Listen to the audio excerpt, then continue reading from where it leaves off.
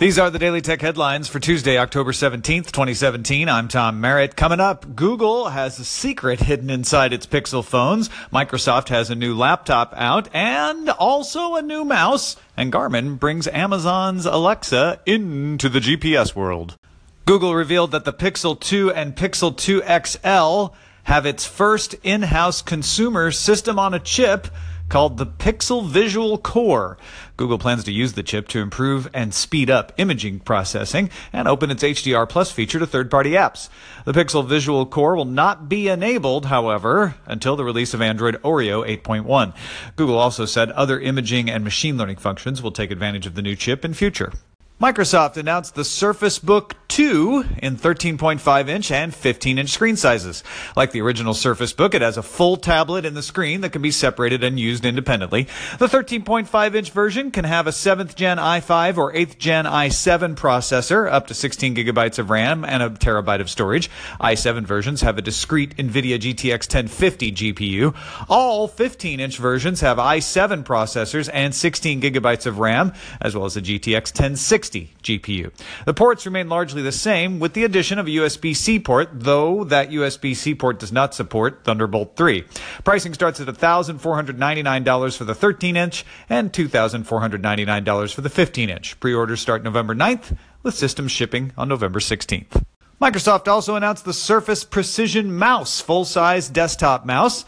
It supports Bluetooth and wired USB connections on Windows, but only wired on macOS and only Bluetooth for Android. On Windows 10, it can also be paired with 3 devices at the same time and has 3 customizable buttons. However, those functions do not work on Windows 10s. The mouse costs $99, coming November 16th in Canada and the United States. Garmin announced the Garmin Speak, which includes Amazon Voice Services. The 1.5-inch device has an OLED screen and can handle most requests that an Amazon Echo could. The Garmin Speak is available now for $150. Facebook has acquired TBH, an app generally used by teens in the United States. TBH is a polling app that focuses on positive interactions. For example, you could put a poll question out that says, "Who has the best smile?" and choose options from your contacts list. People who are chosen get gems and the option to contact those that voted for them. Google briefly added a calorie counter to Google Maps that displayed the number of calories burned if you chose to walk a route instead of driving. Routes were also shown as the equivalent to a number of mini cupcakes.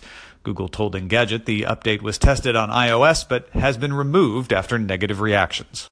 Google announced a new advanced protection option for securing your Google accounts. The opt-in service will require you to use a USB key to log in on most devices or a Bluetooth LE key to log in on mobile devices.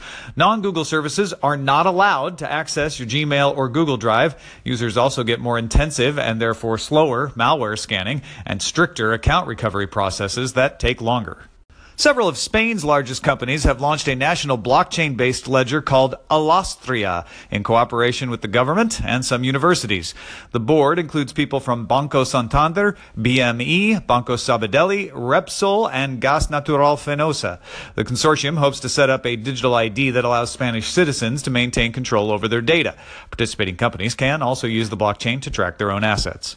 PayPal announced Venmo is now available at more than 2 million U.S. retailers for shopping on mobile. Venmo purchases will carry the same refund and purchase protections as PayPal.